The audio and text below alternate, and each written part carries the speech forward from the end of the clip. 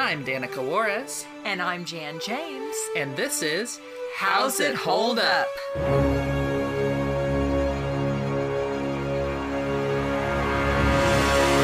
Hi, I'm Danica. And I'm Jan. And I'm Valerie. And today we watched the 2002 movie, The Powerpuff Girls movie, which is a movie that my mom took me to see when I was a child in theaters. Yes. And afterwards, she remarked that it was the stupidest movie she'd ever seen and that it was a waste of her time and money. I use those exact words. It was in that vicinity, and it has stuck with me since I was a child. For 20 years. Uh-huh. I was not a fan. I was not a fan of Mom didn't like the movie there. when she had to pay money to go see it in a theater. I know. But, yeah. So, are you going to ask our reaction today? So, Yeah, no. without getting into spoilers, what do we think of this movie? I totally enjoyed it. All right. I'm serious. I absolutely enjoyed Nice. it. I don't know what my 20-year ago self was people thinking. change. Gee. It was fun. Yeah. Yeah, I enjoyed it. I'll give you a brief spoiler-free plot synopsis. This is basically the origin story of the Powerpuff Girls. We see Professor Utonium accidentally making them with help from a monkey named Jojo, and not purposeful help.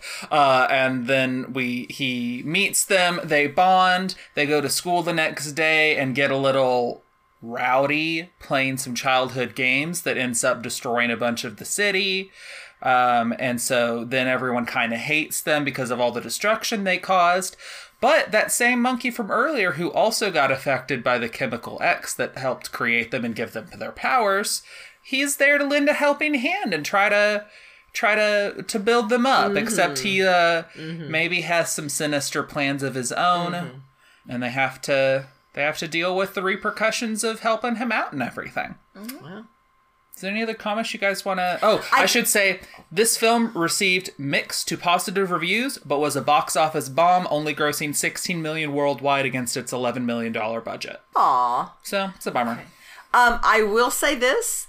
I think my mindset was that I didn't understand why I was paying to bring you to a movie for a cartoon, and I thought this was like for a cartoon that you'd seen on the TV. Yeah, and to be fair, you used to watch this a lot. Yeah. A lot. And I think that was, Who among my generation did not watch a bunch of Dexter's Lab and Powerpuff Girls? So I was like, and why am I paying? I mean, I think there was a Dexter's Lab short that showed in front of it in the theaters too, which I didn't bother to look up to have us watch, but... And I was very generous, as you know, with the taking to movies or getting new games, but I'm just like, why am I doing... This is like a cartoon. Why are we at the movies for this? Yeah. Yeah. You know, context matters. I know. And this is a totally different context to view it from. I know. And it was just delightful. It was so cute. Let's get specific, by which I mean fun facts. Yay. What if I just start doing fun facts? I like it. Thanks. That's canon now. Craig McCracken, who is the creator of Powerpuff Girls and director of this movie, said that there was no real difference when directing the film in comparison to a standard TV episode. When we make the TV show, we look at them as mini films. The show is really condensed. It always keeps moving, and it's got an energy level to it because of the time limitation. So my first concern was, are we going to lose that pacing going into a long form? But as it turned out, the movie still moves at the same pace that the show does. It still has that distinctive feeling to it. Which, yeah, I agree, it does. During production, McCracken was encouraged by Cartoon Network to make an edgier film, he recalled via Tumblr. When we started the film, I was encouraged by Cartoon Network to make the movie for 25-year-old guys. So we upped the seriousness and action and downplayed the funny. By the time we finished, there was a regime change at CN, and the new heads of the network were upset that we didn't make a poppy, colorful kids movie. This was when they first had the idea that they wanted to try producing animation for older audiences. Samurai Jack was a part of this thinking as well. We were sort of the guinea pigs for what would later evolve into Adult Swim, which he's misremembering a little bit in that Adult Swim premiered the year before this movie came out, but I could totally buy that it was still part of that kind of initiative of thinking, because, you know, movies take time to create. When they started it, and then they were like, well, we have Adult Swim and this isn't on it. and so we're not happy with this anymore once it was actually done. And they had that regime change. But, I mean, I thought it had a good mix of both the humor and the action and stuff, so...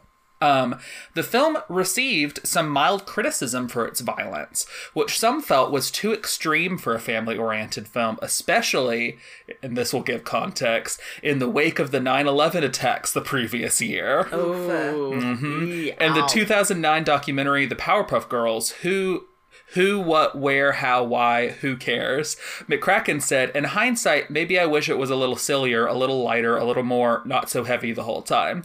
In 2016, he stated that due to the politics of the film's production, he would stick to the television industry instead of branching out into movies. Which is always a bummer to hear when people are discouraged from pursuing things that they might otherwise be interested in. Yeah, I don't think I agree in terms of, like, that it does still feel like it has enough lightness and fun to it. Like, I can think off the top of my head of an episode of the show itself that was way darker in tone than this, which is the one where they accidentally go into the future and him is taken over, and it's really awful and terrible there. This doesn't have that kind of oppressive feeling of that. Like, there's some fun, cool action, and, like, the bad guy, Mojo Jojo especially, like, can feel menacing and stuff, and they get real sad that the people are being mean to them, but it doesn't ever feel like it's too much, you know? I don't know. Yeah, I mean, even that kind of standout oppressive episode, there's, like, the one where the alien vegetables come, and, like, that, yeah, like, it felt within the range of an episode. Definitely. Emotion-wise. Yeah.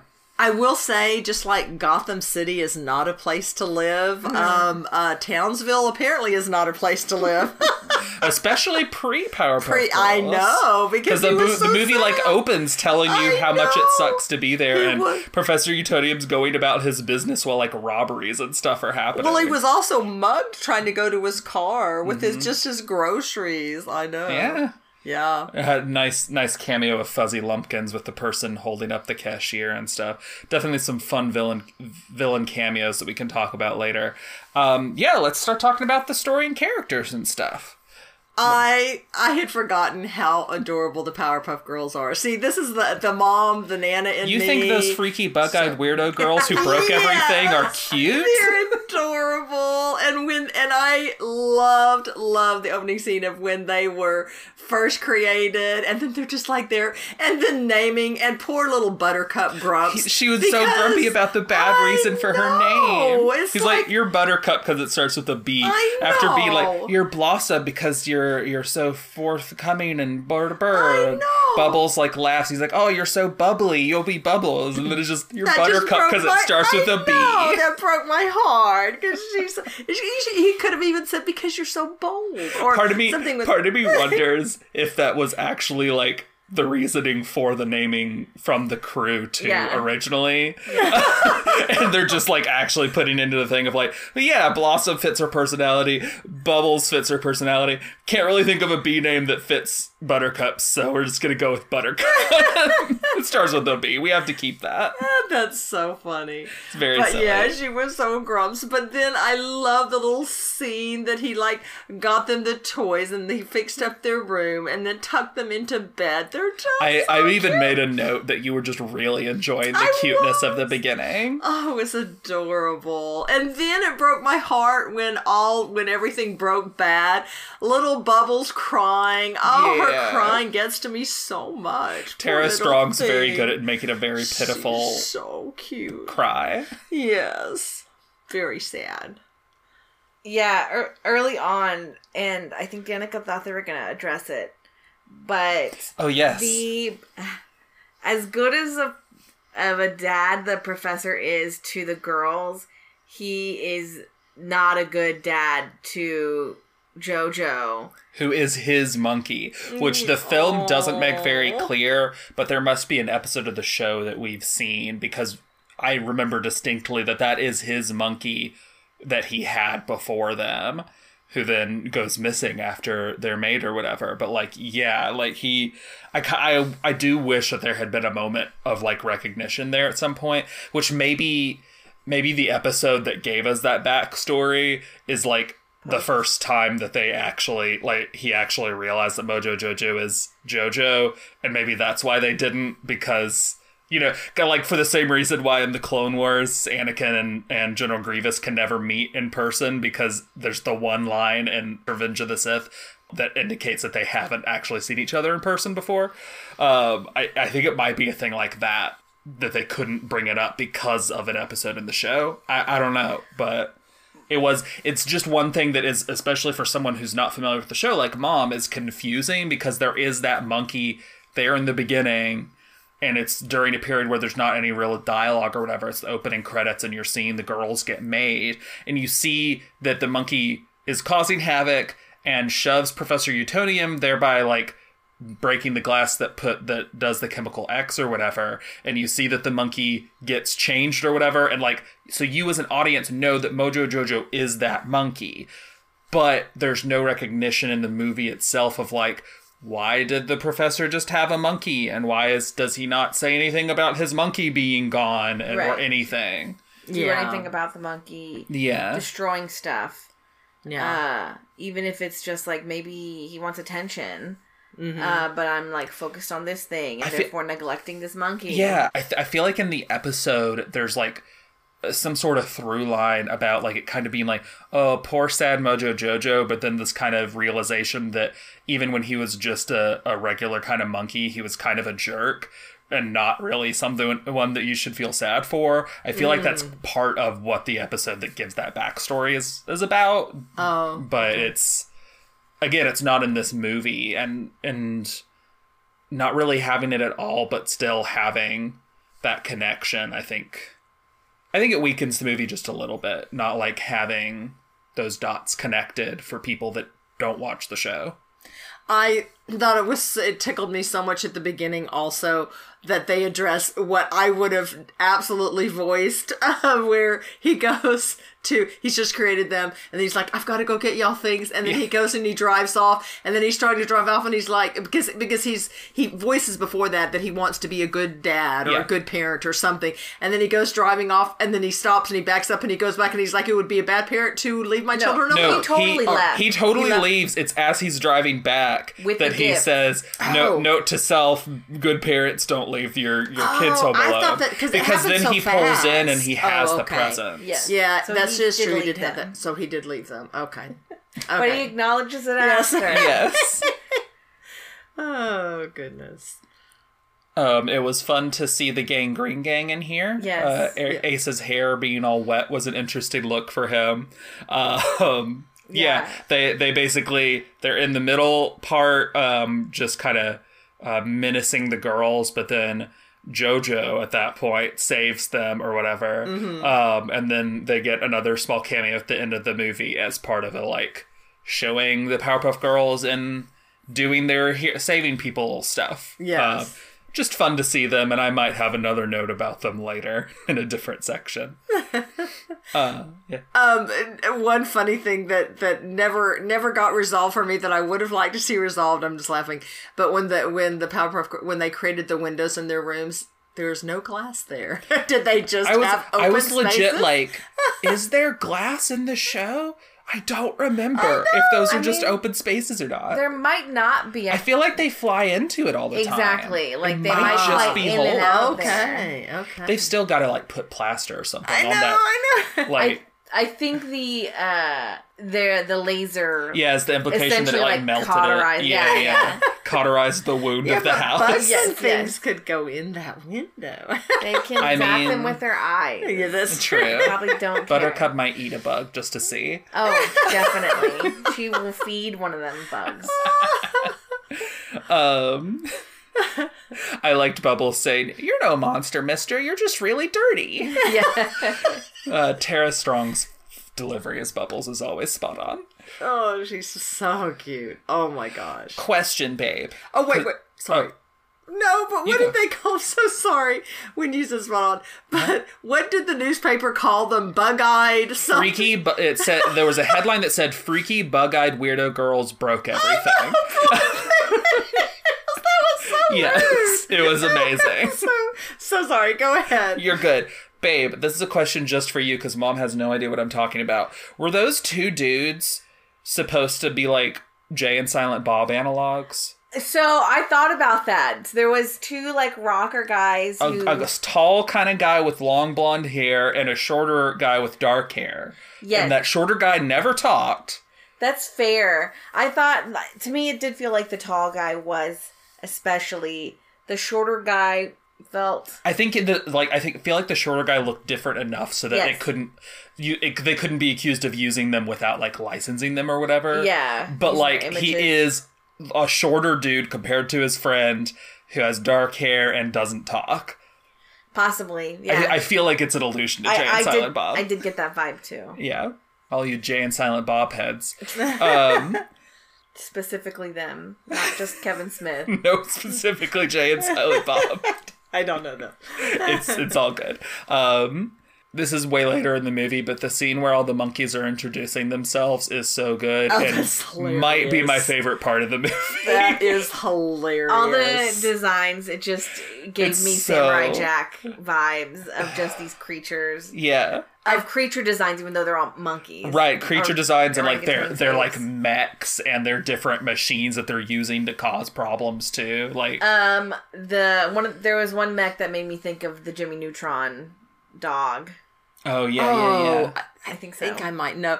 And I forgot what the name of the monkey is, but with the nose, and then he did the bananas. That one cracked me up the Are those most. bonobo monkeys? Maybe, yeah. But yeah, he so funny. he was 100% a So pastiche funny. of that well-known older actor that was also at the beginning of the Frosty the Snowman movie as like the narrator guy. Oh, Jimmy Durante? Or Yes, something? I think Yes, he's okay. 100% just a pastiche of Jimmy Durante. Oh, okay, okay. Yeah. That one cracked But me yes, up. he was like all of them are relatively menacing, but also a lot of them are pretty comedic. But he was just only comedic. He like sings a little song and is like bouncing, and he has all these bananas all over that people are slipping on. Yes. It was so funny. The tomato sauce one who felt like he wasn't sure about what he was doing. Right. Yes. Love that guy. That guy had a vibe. Yeah. Yes, He's like, yes. tomatoes. Yeah. Oh, so good. That scene is just very fun. And the barrel of monkeys, and just so many things. Just really Oh my imaginative gosh, and so silly funny.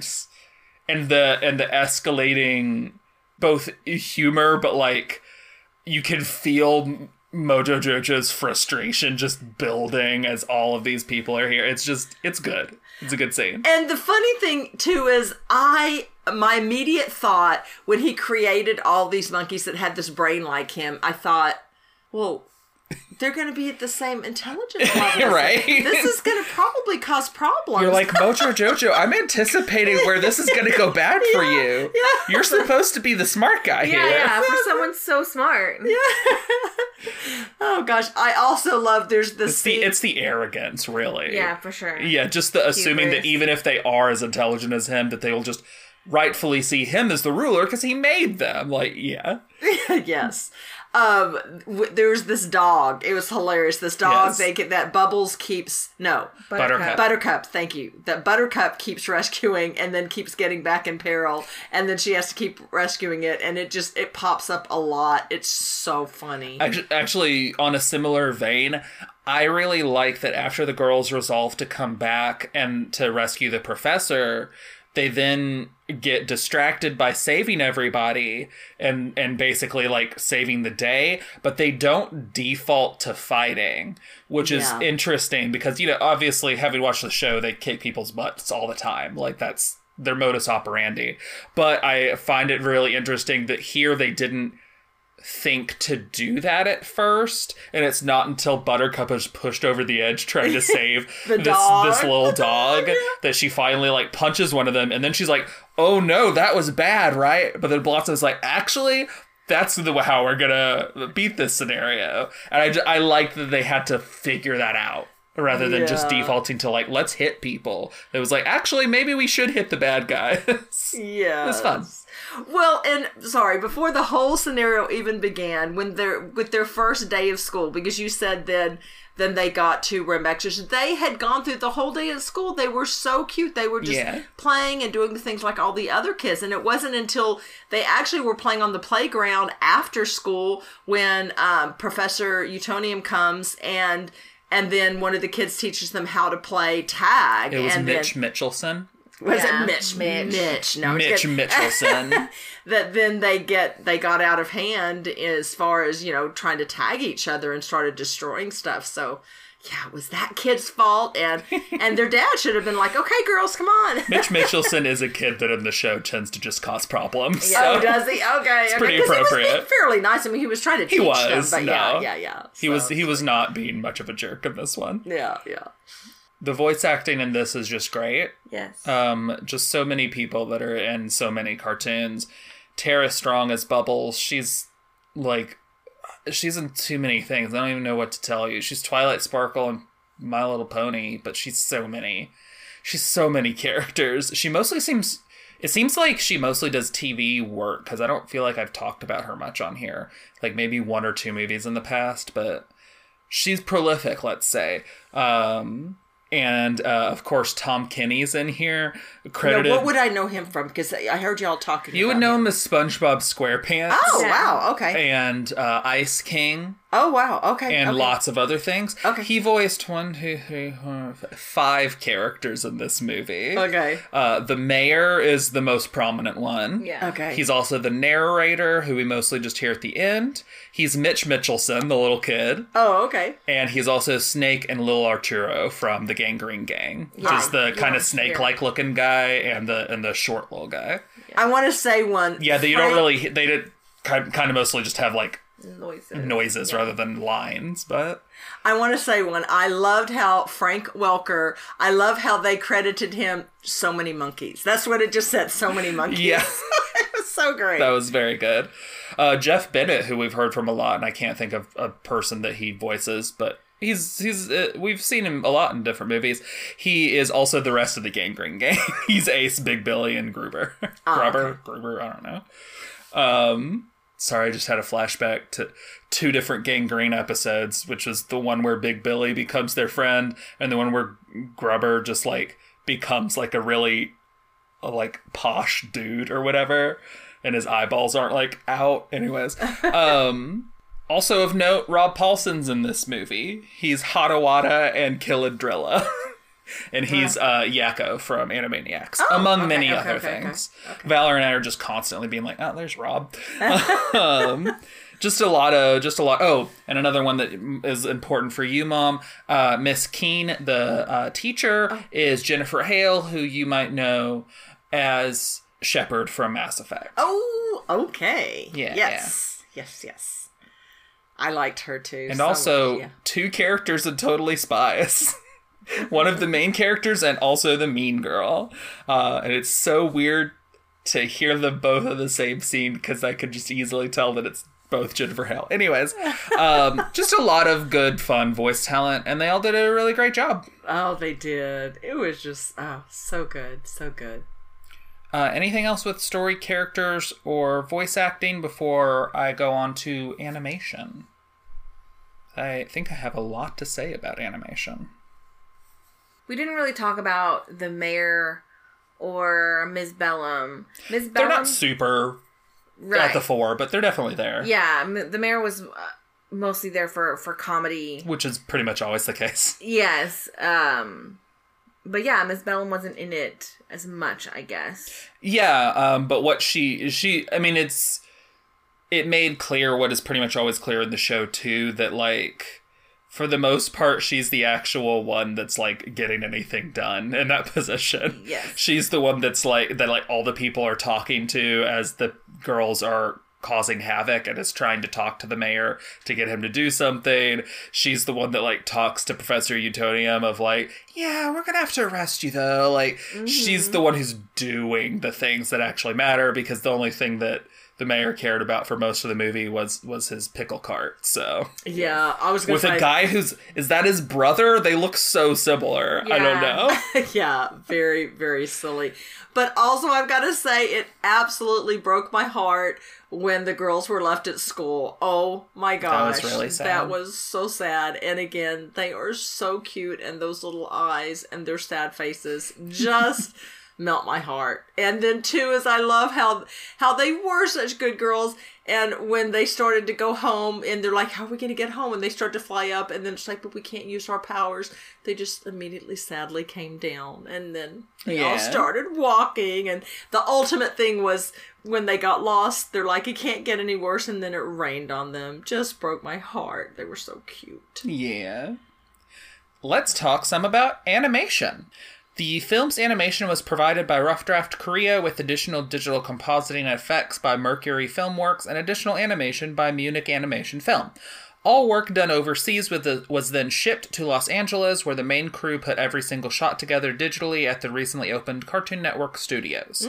And also some backgrounds are hand-drawn with some computer-generated enhancements. Also, I'm pretty sure that the monkey with the big mech, I feel like his mech was computer animated. Yeah. It blended in well, but it felt reminiscent of like in the Invader Zim show, where you could like tell there was a difference, but it blends well and it isn't intrusive. I really love the geometric retro future designs of everything in the environment. So good. It's just it looks good. It's just like what it reminds me of, and we haven't gotten to them because it's like the 1950s, I think, of like, I think it's UHF that had cartoon shorts that they theatrical ones that they did back in the day, like Gerald McBoing Boing, I think, and some different things like that. Maybe Mary Gerald might be the Warner Brothers one where they were trying to copy that style. Anyways, they had multiple different cartoons that kind of had that really kind of minimalist look, and I feel like the look of this film and also of the show, especially once it changed to the digital art styles, it just really like has that kind of minimalist fun feel to it, where like, I don't know, it just looks good. It's a good look. It is. I mean, seriously, the building shapes, even the interior of things. Yeah, it's just so neat. And even like, what do you call it? The ball, the spire. Yes. Just so that was pretty. almost certainly using So some pretty. computer. I don't know if the ball itself was, but the reflection. Yeah, there was almost certainly some like fun stuff that they were doing to get that to look so good. Yeah, and another thing that I really love about this movie, I feel like this movie is just really well animated. I don't know if that's already clear, but I really love the lighting, the way that the environment's all in reds when the Chemical X thing gets smashed, the part after tensions are rising with all the monkeys introducing themselves or whatever, how it then like cuts to the blackness of space and there's like no sound, and it just like slowly zooms in on the asteroids that you can slowly start to see, and you hear Bubbles crying or whatever, and then you get there and it's like this grayscale area that they inhabit, where the only color is like the dim color of like their eyes. Just the shifting color palettes of this movie, like going from that grayscale to the dominant reds of them dealing with all the monkey guys, to the dominant blues and greens of the kind of finale sequence and stuff. It's just really fun use of color to emphasize the emotions of scenes. It's just, it's good. It's good animation, good lighting. Yeah, no, because, for example, the characters against the backdrops and even the close-up of the monkeys, then all of a sudden going into the city and the actions or the backdrop or the buildings behind them, it was just so well done. Yeah. And then, like you said, with the shadow, it was so neat because at times where the people would be very distinct and colorful, but then there would be like something falling on them or coming over them or rolling over, and then they would all go in shadow. I really like the use of shadow to denote time that was used several times too, like when they're at school and the it's staring at the clock and time goes. And it's not just the position of the hand, but also the position of the shadows that denotes that time passed, or part of what makes that scene where they're left at school and not being picked up so sad is the use of both the lighting and the shadows growing longer and longer as they're just sitting there. Like it's good. Yeah. It's good animation. Yeah, no, it really was. It was really, I mean, honestly, it was beautiful animation, I think. Yeah. I mean, visually, there's a lot of fun things.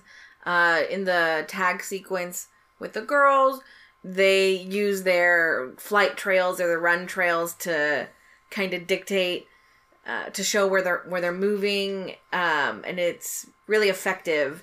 And then, like, the pattern of the flight trails where Blossom was very, like, square corners and things like that.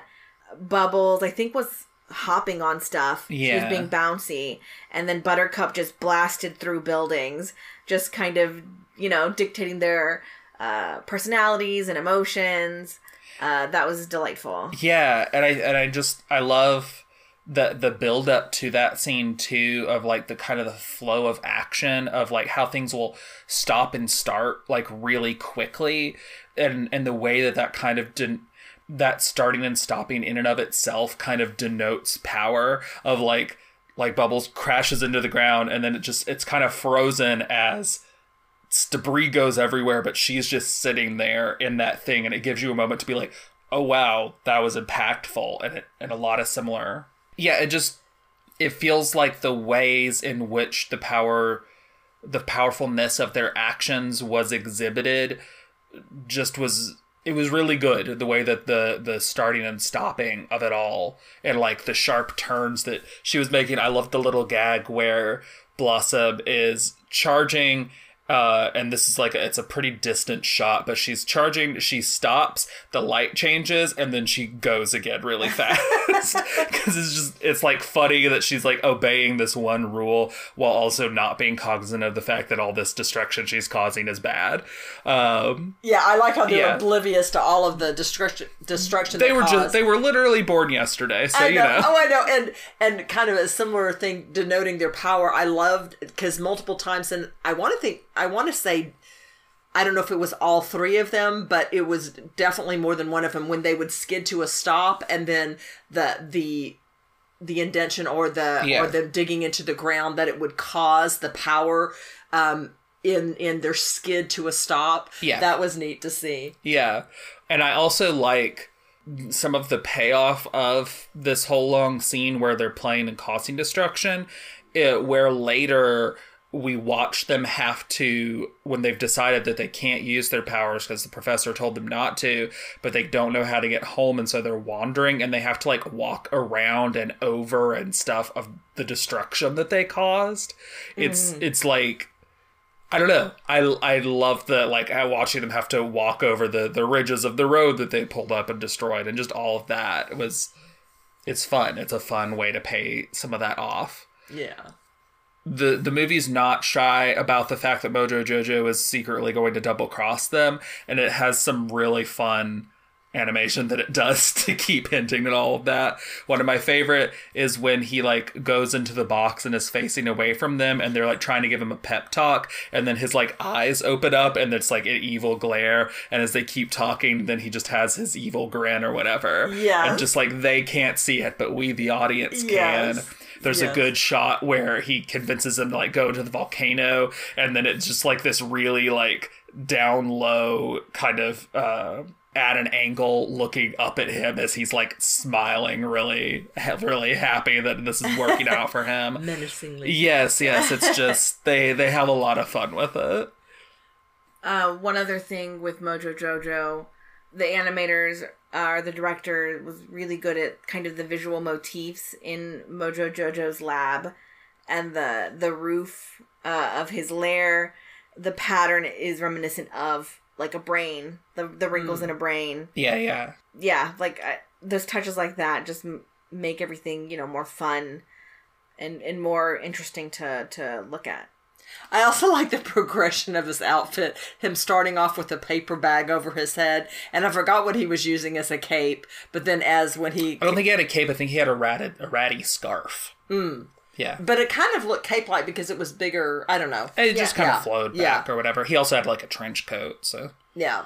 And then, I know what you're talking about there, but I was trying to think I was thinking of another part. But yeah, and then ultimately where he has, the, his cape and outfit. But then I love how then all the monkeys had similar ones that they copied from him, which they even gave you the shot earlier on, like when he's picking out his clothes and you see he has a whole bunch of outfits. So they even they could have just cartoon logic, they just have those, but there was even a little bit of setup for that. Yeah.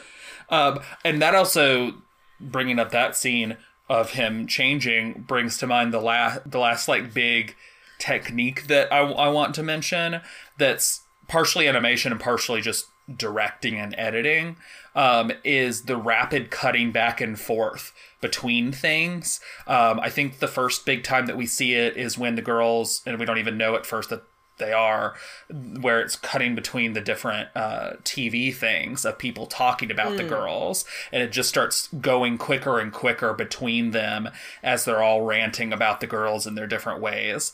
And then you have the scene that's going back and forth between Mojo getting ready for the day and them getting ready for the day and bringing the professor or whatever, that's just constantly going back and forth between it. And then you have them on the asteroid when they're when they're all mad and sad out on the asteroid far away from everything, but then it starts cutting back and forth between them and what Bubbles is saying, do you hear that, and going back and forth between the silence and grayscale of their situation and the absolute carnage and loudness of all the chaos that the monkeys are causing.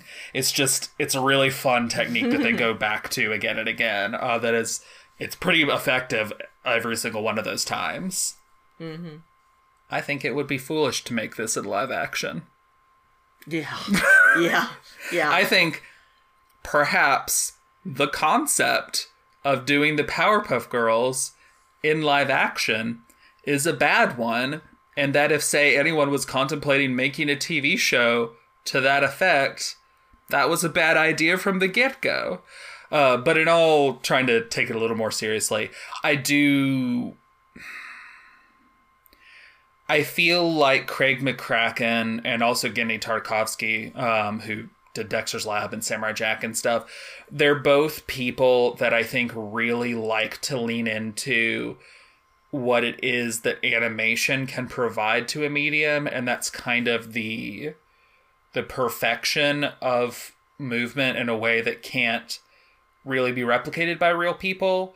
They just, those quick, snappy things, the way that everything is so sharp and dynamic, the design of the environments being that kind of retro-futuristic, minimalist thing, that is so heavily a part of not just their style, but the way in which they tell their stories, that to do the same basic story in live action is just, it's gonna be a completely different thing by necessity.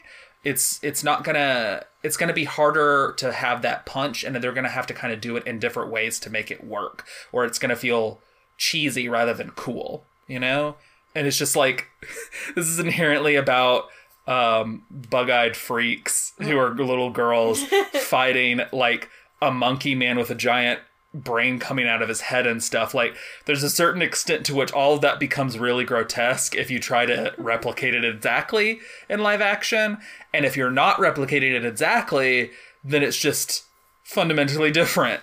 So why would you do it? I don't know why you would do this movie in live action rather than any other superhero thing. This is a superhero thing that's made for animation. It's not like Batman the Animated Series, where I can understand, Batman can work in live action, even though that's going to feel different. I don't know why you would do the Powerpuff Girls in live action unless it was a cynical corporate cash grab to bank on nostalgia for the sake of making a Riverdale clone. Anyway, doesn't lead well for discussion, but I will say for something like that, like you mentioned, a couple of things you mentioned made me think, and even before, something along the vein of the Wachowskis' Speed Racer. Yes. Very cartoony, very stylized. Yes. And using, being really inventive about what you do visually. I think even if you couldn't capture the exact retro-futuristic vibe, you would want something that is a signature style. And yeah, I think leaning into that unreality, because like a lot of the environments in Speed Racer are like, clearly a real person can't inhabit this. This is a cartoon that these people live in. Yeah. So I think that I think my main fun. question, I guess, is just how do you handle the girls and Mojo and stuff in that? Because it's still, in Speed Racer, it's still humans. Yeah. It's live actors.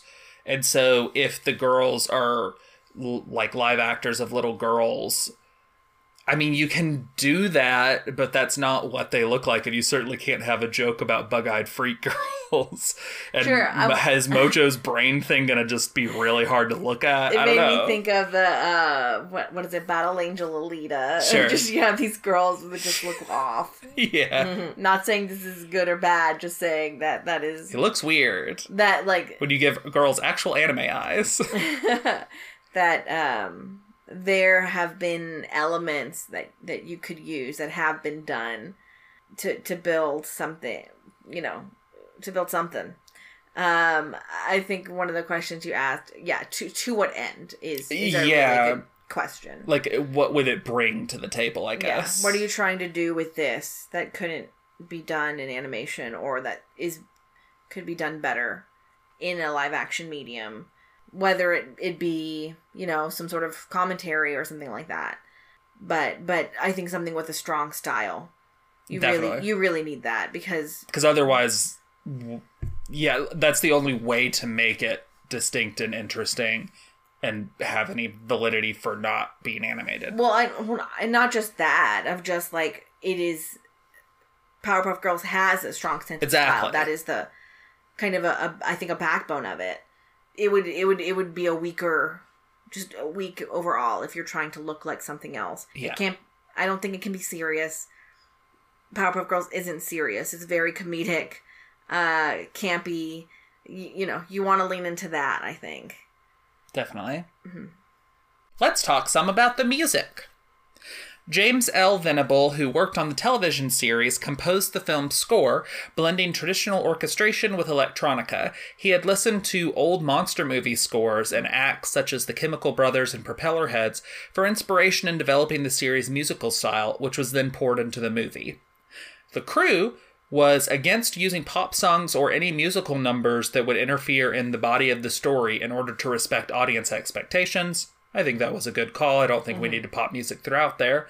But there was pop music at the end in the credits, and McCracken thought that the band Gorillaz would be fitting to perform the film's ending credits song, considering that the plot was about evil monkeys attacking Townsville and that the band members were animated. Gorillaz creators Jamie Hewlett and Damon Albarn showed interest in composing the song, but their schedule made it impossible to accomplish. What a shame. Valerie's laughing over here for a reason that Mom and maybe some other viewers might not fully understand, which is that the Gorillaz and Powerpuff Girls did not collaborate in this instance. They did eventually collaborate, because for a little bit, Ace, the member of the Gang Green Gang, joined Gorillaz and was a band member for the band. Okay. And that's still a thing that happened. Love it. That's still just a ridiculous thing that happened a few years ago. And we're all happier that it did, because that just made the world a little bit more fun, Yeah, I am. I think it's delightful. It's really delightful. Good for him. He started, as a common criminal, and he eventually made his way back into a band, and then he probably went back to being a common criminal after that. I don't know. A lot of good bops in this, though. I did really enjoy the three songs that were at the end of the movie. Powerpuff Girls by Biss, Pray for the Girls by Frank Black, and That's What Girls Do by No Secrets. Yeah. I'm trying to remember. I know That's What Girls Do. I know that song. That's the one that I recognize the most. I know. And so, like, maybe it's not from this, but was just used in it. Exactly. I am not sure. But the song that I actually enjoyed the most was that middle one, Pray for the Girls. It had a weird vibe to it that I really dug. And also, I'm always a sucker for the Powerpuff Girls theme song just being done, like, really loud and quickly by a band. Like, that's fun. Just hearing a theme song done just in that kind of pop punk style. Yeah, no, I guess it is just their song, maybe for the movie, but on their album as well, I believe. Yeah, I guess it was just successful outside of that. Successful. Enough for us to recognize. For sure. Yeah. No, I mean, again, the music fits really well into the style. Like, it just does such a good job at fitting within this world that they created. Yeah. And also I think the music at the end also just reminds me of those different cartoon groovies and stuff that they had between cartoons at the time. And there was one, I don't even remember what the song was, but where they had that, like, they had the big fish monster guy, and he was like an actual live action, like, person in a suit or something, while the band was, like, playing a song about the Powerpuff Girls. Is that one Signal in the Sky? Oh, I think that might be it. Signal in the Sky. Yeah, and I think on the album, the Devo, the Go Monkey Go. Yeah, they just had those different songs, and yeah, it just harkens back to that. It makes me feel nostalgic. It's fun stuff. I enjoyed it. I was bopping along a lot of times. Let's go on to the part that our podcast is named after. How's it hold up? I don't actually have any specific notes for this. Might be worth talking about Miss Bellum if you want to.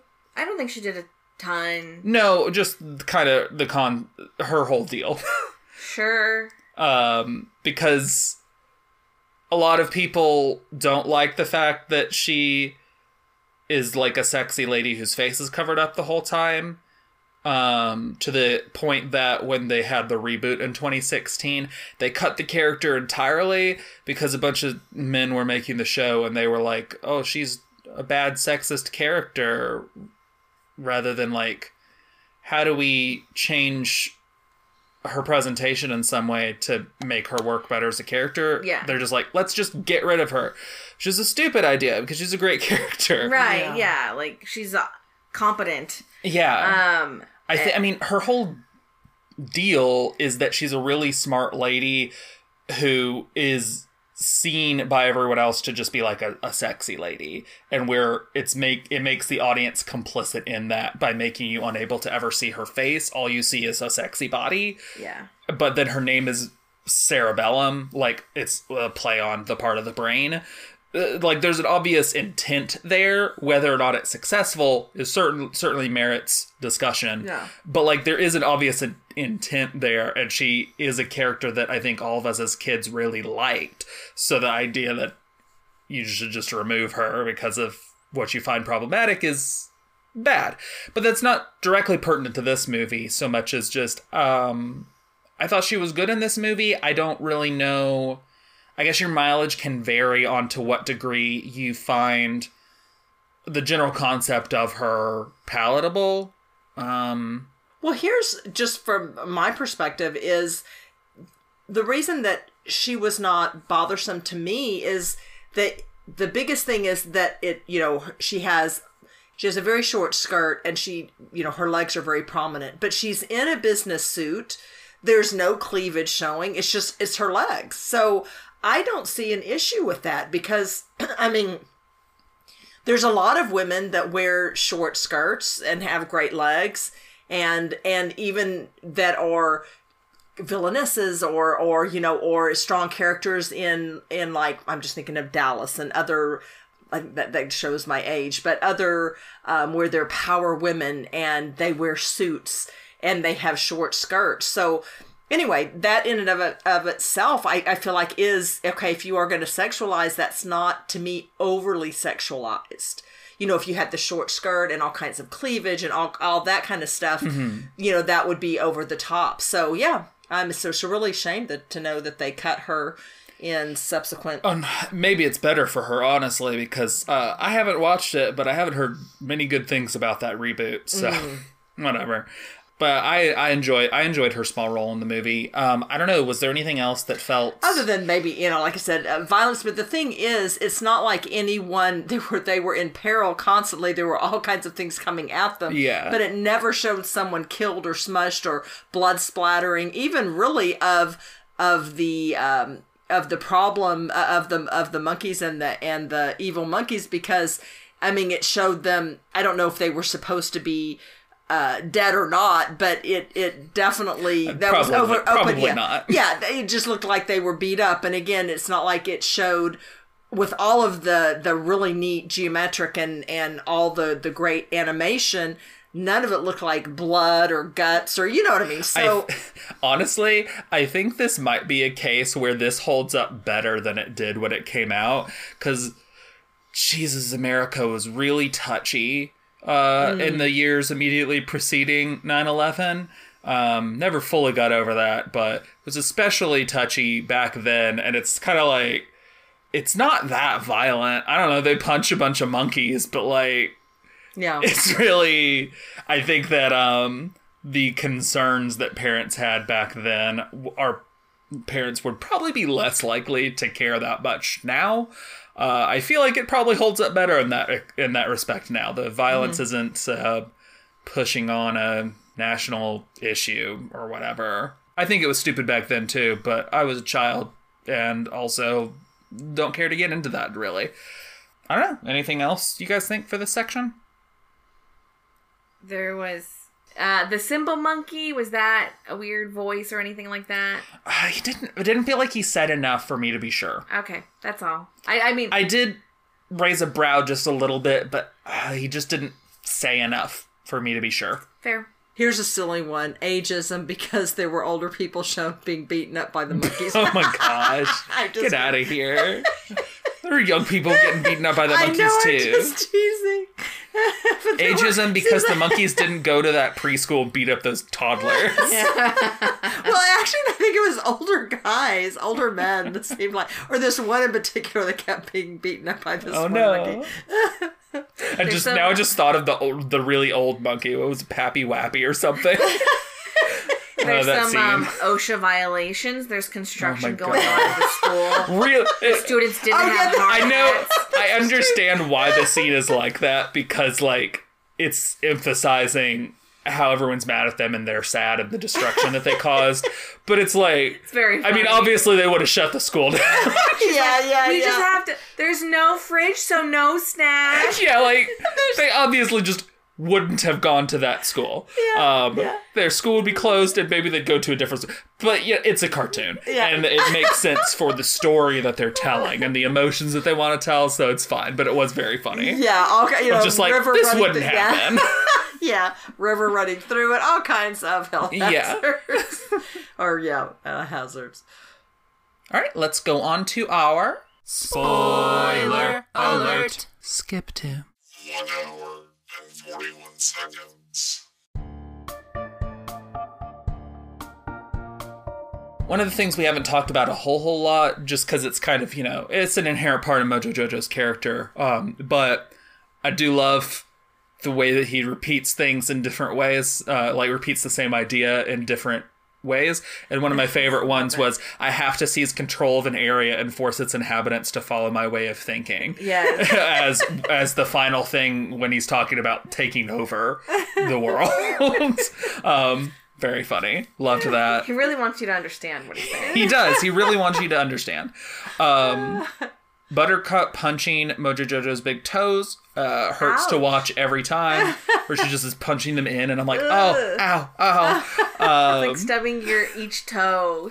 Yeah. So at the end of the movie, Mojo Jojo, he takes the professor hostage so that the girls can't hurt him, and then he puts more Chemical X into himself and becomes a really big King Kong style monkey. Yeah, I thought that was neat. I didn't remember that he did that. Oh, how do you not remember? That's one of the things I most remember about this movie. I love all the symbolism, and then him carrying up, having the girls unconscious, and him climbing up. One of the little details I love the that. most is that he uses the top of the mayor's building as his hat. Love it. The thing covering his brain. Yeah, no, he's fun. I think the action there is weaker than the action previous to it, but that scene is honestly, despite its like the bigness of it, because he's a big guy, is more about the emotions, I think, than the previous scene. So that feels fine. Yeah, it's fun. He gets real big, and they fight a little bit, and he scales a tower like King Kong, and he tries to pull a Darth Vader talking to Luke to join him kind of thing, which they obviously don't go for, but it's fun. Yeah, I mean, they had spent the movie paralleling them. Yeah, exactly. Like, they were, the two sides of the coin. Yeah. It fits into their constant battles on the show. Yeah, they're both creatures that were given a whole bunch of power, and one side is like inherently good and wants to do good things and help people, and one side's inherently like mean and selfish and really is only out for themselves and ends up causing trouble for people because of that. Yeah. Mm-hmm. And I like how the conclusion, is the professor shows up and he's like, I've got the anecdote. And then he gets, and then they have knocked off King Kong from the top of the building. And Mojo Jojo ends up crashing on top. Well, they grab the professor before Mojo falls, but he falls on the vial of antidote. The antidote. And again, another great thing with the animation, it was awesome because then all of the anecdotes start seeping out from underneath him, almost like a pool of ink or something, but it or spreads a pool out. Of blood. Yes, and it just spreads out so amazingly, and of course then it shrinks him down, and then he's in the middle of this. So I mean, they're really well done. Saying the pool of blood thing reminds me that I think they had a real lot of fun with the very quick scene where the guy who makes the tornado whirlwind gets punched and knocked into a building and there's red all over. Yes. I think they had a lot of fun being able to do that because we all knew that it was tomatoes. Yes. Tornado. Yeah. I find it interesting that the Antidote X doesn't fully revert Mojo, though. Just removes the big Mojo factor. The last level of... Yeah. It's like, even though he continues to just lay in it, he doesn't revert to just Monkey Jojo. He still has his big brain, and he's green. There could be, like, a time thing of, like... It's been too long. Yes. That would also help explain why Antidote X isn't a thing that comes up again, in terms of like the villains don't try to get a hold of it to remove their powers or whatever. Yeah. That would make sense. And I during the movie, I was like, what are they going to do with all these really smart monkeys? But it's like, oh, maybe they Antidote X'd them. Yeah, they probably. were able to go back. Yeah. No, that makes sense, because it's not like those monkeys show up again in the show. So, yeah. Although the one that I could see them easily bringing back is the guy who like got toileted down the sewers or whatever. Yeah. Like, he's probably relatively okay.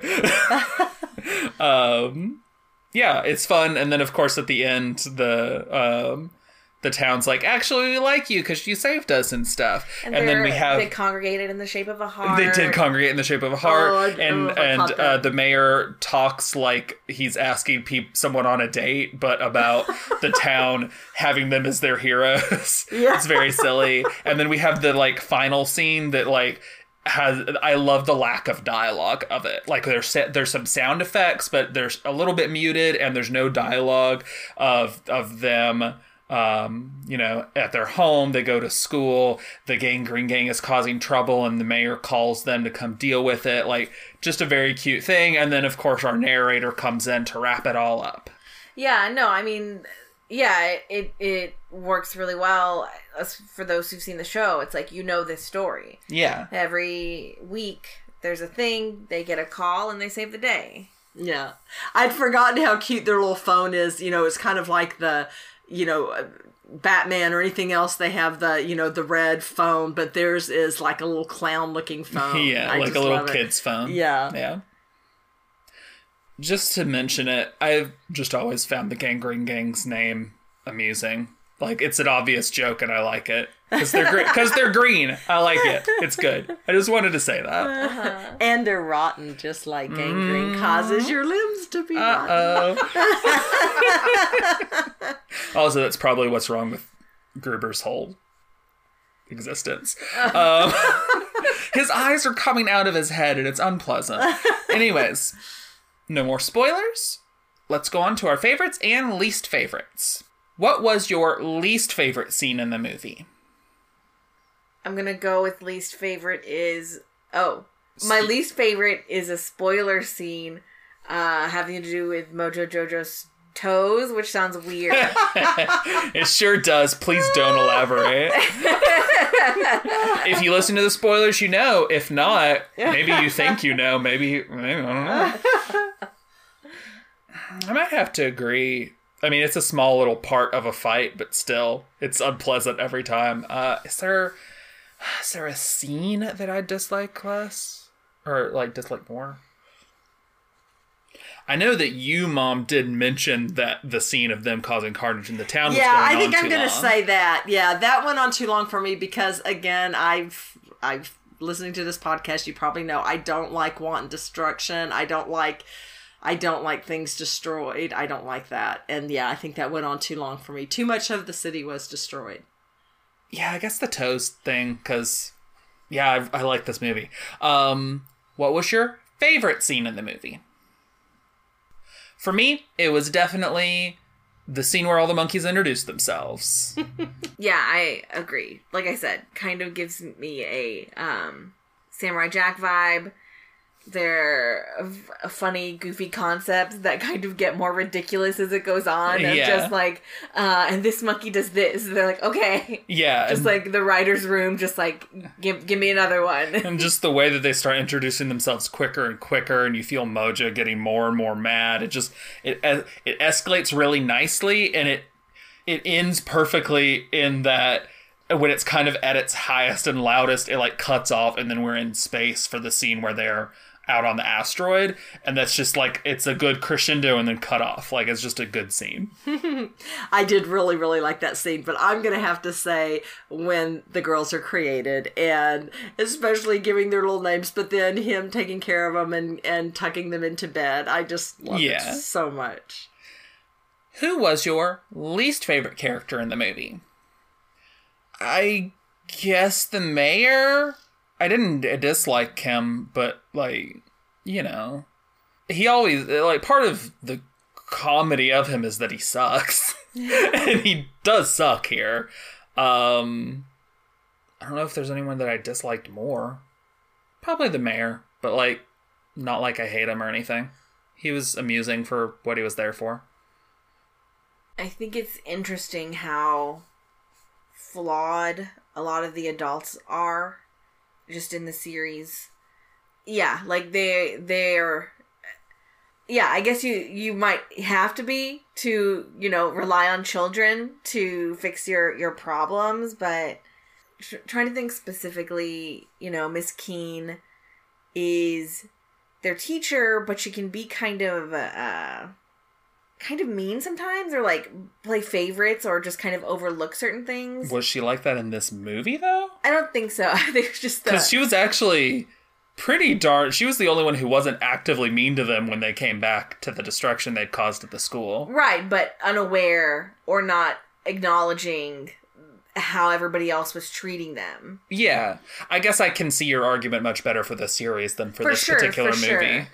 Yeah, I guess I'm trying to build up to my conflict with Professor Utonium. I was wondering if that's where you're going. As a good dad to the girls, but a bad dad to Mojo Jojo, or Jojo in this sense, and him kind of causing the situation overall, or... Yeah, I kind of agree with you. I think he cares about them a whole lot, but he's new at trying to be a good dad, and it kind of shows. Yeah. And it's not as like I said, not like he is a bad guy. Like they're flawed.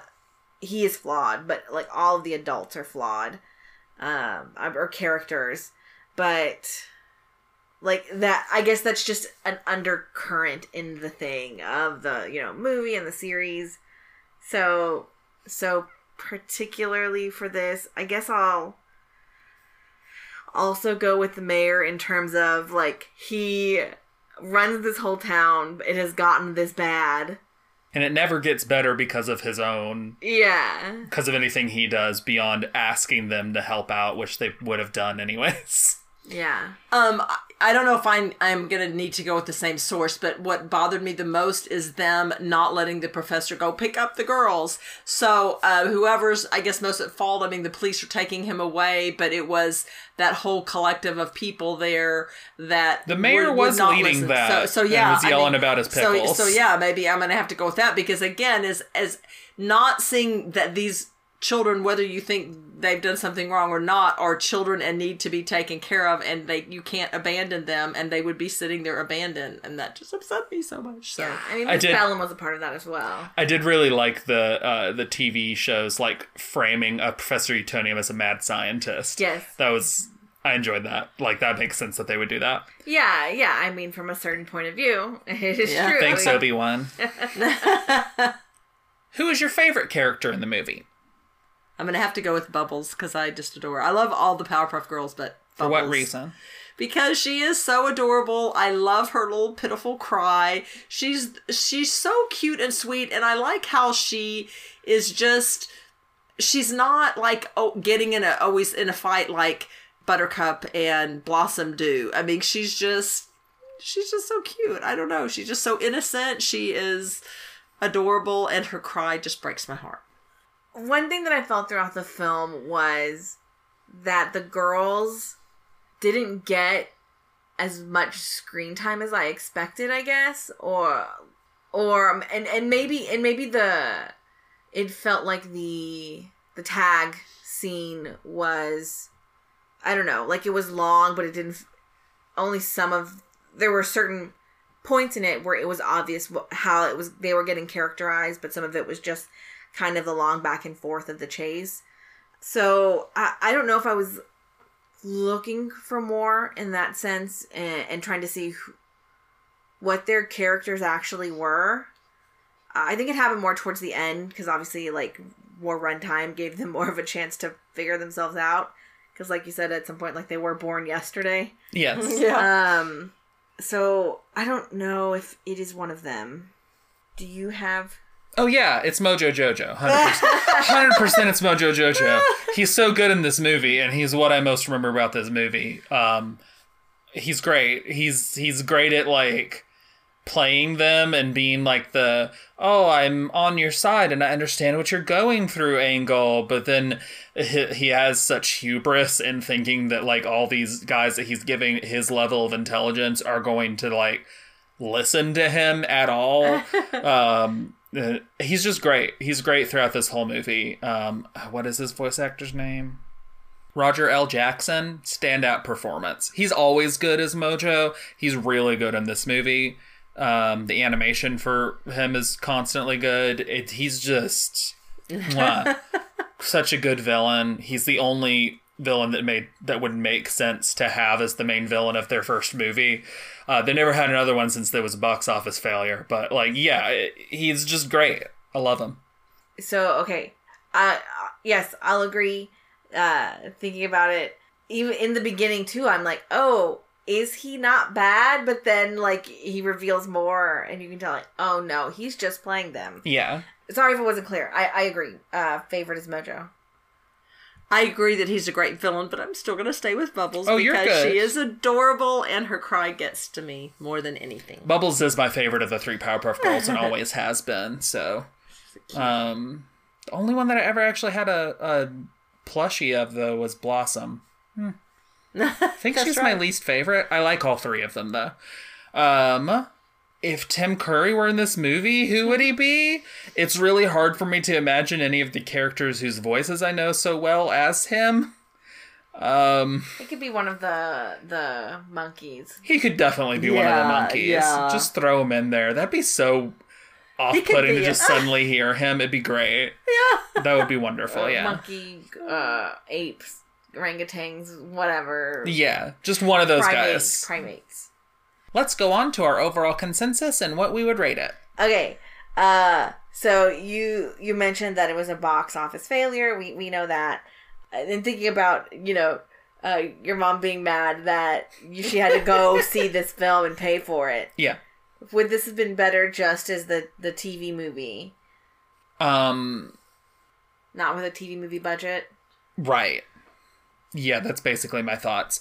I think they still could have made something that looked really cool and been good and put it on TV, but I don't think it would have looked this cool and this good. Mm-hmm. They definitely good. They had a budget, and it's not like it's they had like the biggest budget in the world, but like what they made looked really nice, and I'm glad it was the way it was, and I'm glad that I saw it in theaters as a kid, even if my mom gave me permanent shame in my heart afterwards Honey. that I've never truly gotten over. Honey, you are so bad. No, I hope not. Just a little bit. Oh, I'm sorry. I love you, Mom. If it's any My opinion, consolation, your opinion has always just mattered to me a lot. You know, I love you so much. If it's, I totally would pay to go see it in theaters now, and That means a lot, And you know what? Mom. And seriously, you have.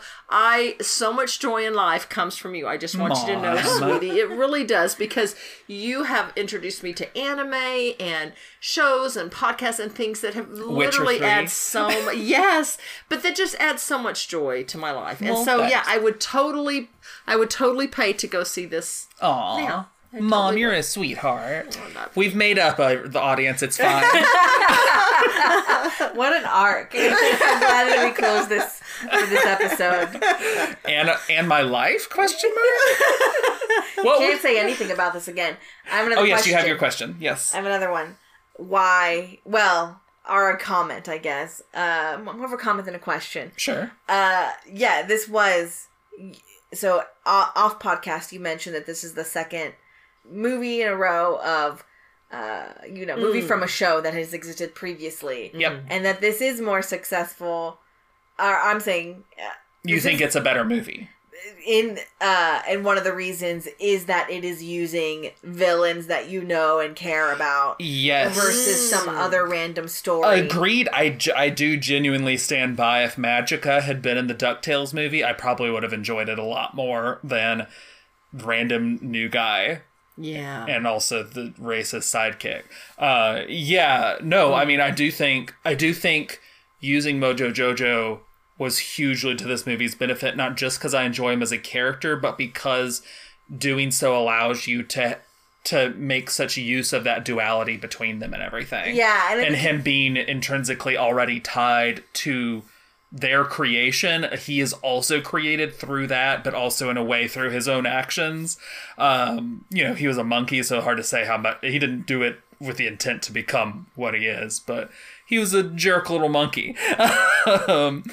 It just like using him is what makes this movie work in the way that it does. And I think I do genuinely think DuckTales would have been better if it had been even some other villain beyond Magica, but since there's so much magic, she just makes the most sense.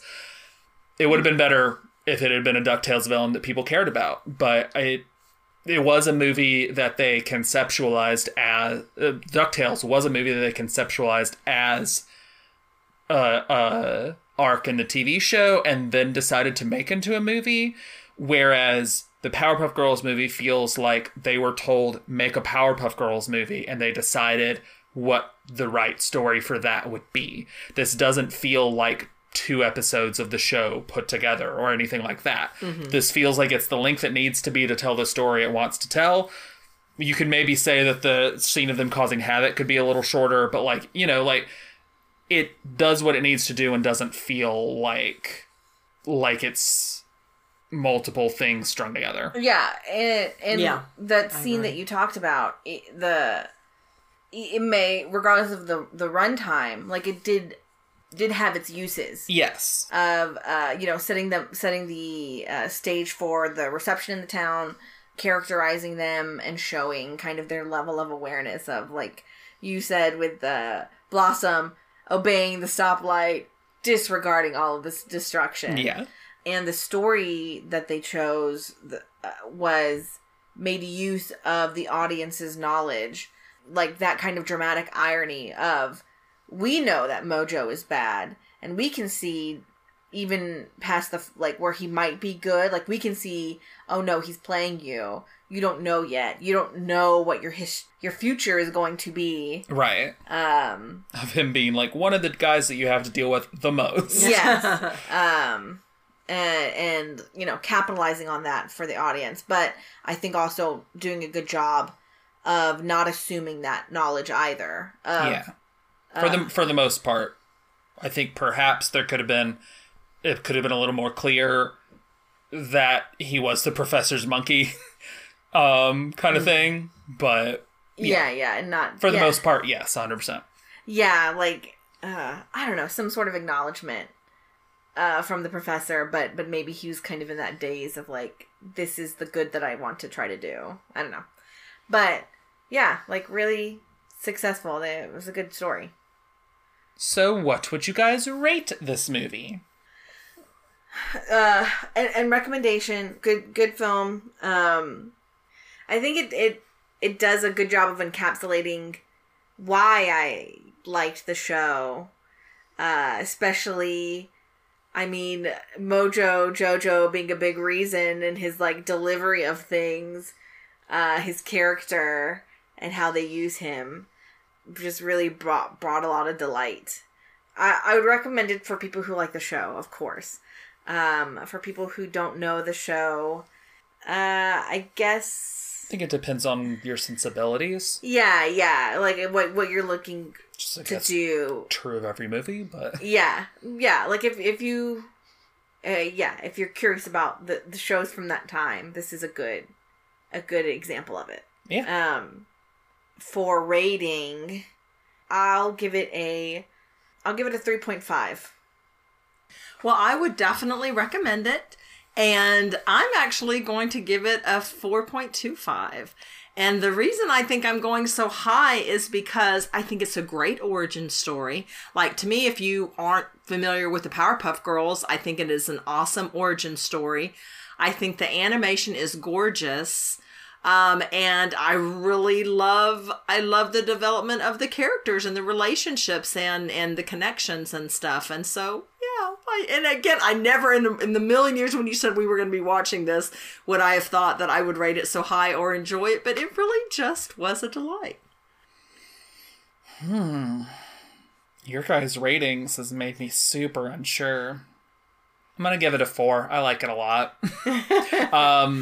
Whether or not it fully deserves that will definitely, to some degree, be based on if it's just really up your alley or you have a lot of nostalgia for it and the series.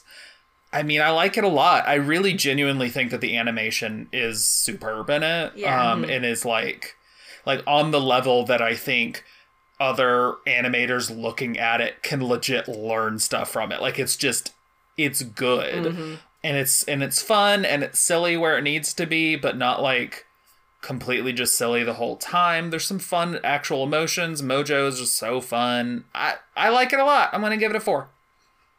I think where my mind comes from, I see it as a Invader Zim kind of level of enjoyment, like good encapsulation of the show, but not quite a Scooby-Doo where the Zombie Island, where it was like a take that I could watch again and like really enjoyed, but enjoyable. Like, I know I ranked Zim low in terms of like rewatchability.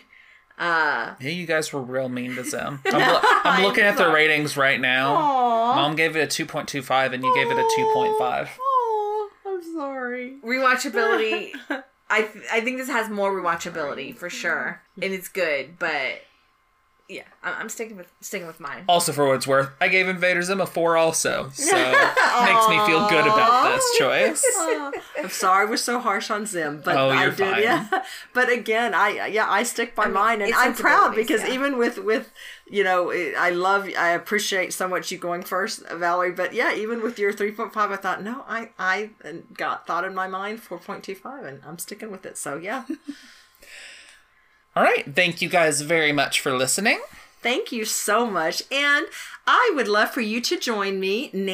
I go by Nana Critter I stream live on Twitch. And of course, you can find me on Twitter to find out when I'm doing it. And you will also hear my lovely daughter and daughter-in-law, or see that You'll read. You'll read. Yeah, You will chat. read in the chat. But yeah, so I, again, stream every Tuesday at 7 p.m. at CST. Right now I'm playing Witcher 3, but it's super fun. I let you guys choose dialogue options, and I have now reached 50 followers on Twitch, so I am going to be a new affiliate. But with that, and I will be announcing, so again, check out Nana Critter's Twitter. I will be having a Q&A stream. So yeah, more to come for that. Exciting. Yay! And next time, we will be watching one of the few Mamoru Hosoda films that I haven't actually already seen. Looking forward to that. Yeah. Yay! Until next time, bye. Thank y'all. Bye. Love you. This has been How's It Hold Up with Danica Juarez and Jan James. You can find our podcast on Twitter at How's It Hold Up Pod. That's with each word capitalized and no apostrophe. Also, if you'd like to support us, we have a Patreon. You can find us at patreon.com/user?U=2790566. Every little bit helps, and even with a minimum pledge, you get access to things you won't hear in our main podcast feed. Check it out for more info. The two pieces of music used in this episode were created by Kevin MacLeod. You can find both The Curtain Rises and Cool Cats at incomptech.com. That's INCOMPETECH.com. Both songs were licensed under Creative Commons by Attribution 3.0. More info on that can be found at http://creativecommons.org/licenses/by/3.0. Thanks for listening.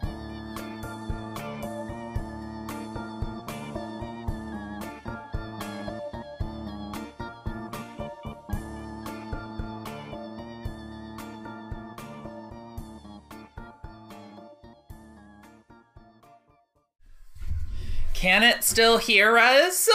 Ah! Hello. Babe! Talk to it. Hello. Babe! Hi. Sing it, sweet nothing. Can I ask my questions first? Nope. Oh, okay. Oh, sorry, I meant to say yep. Okay.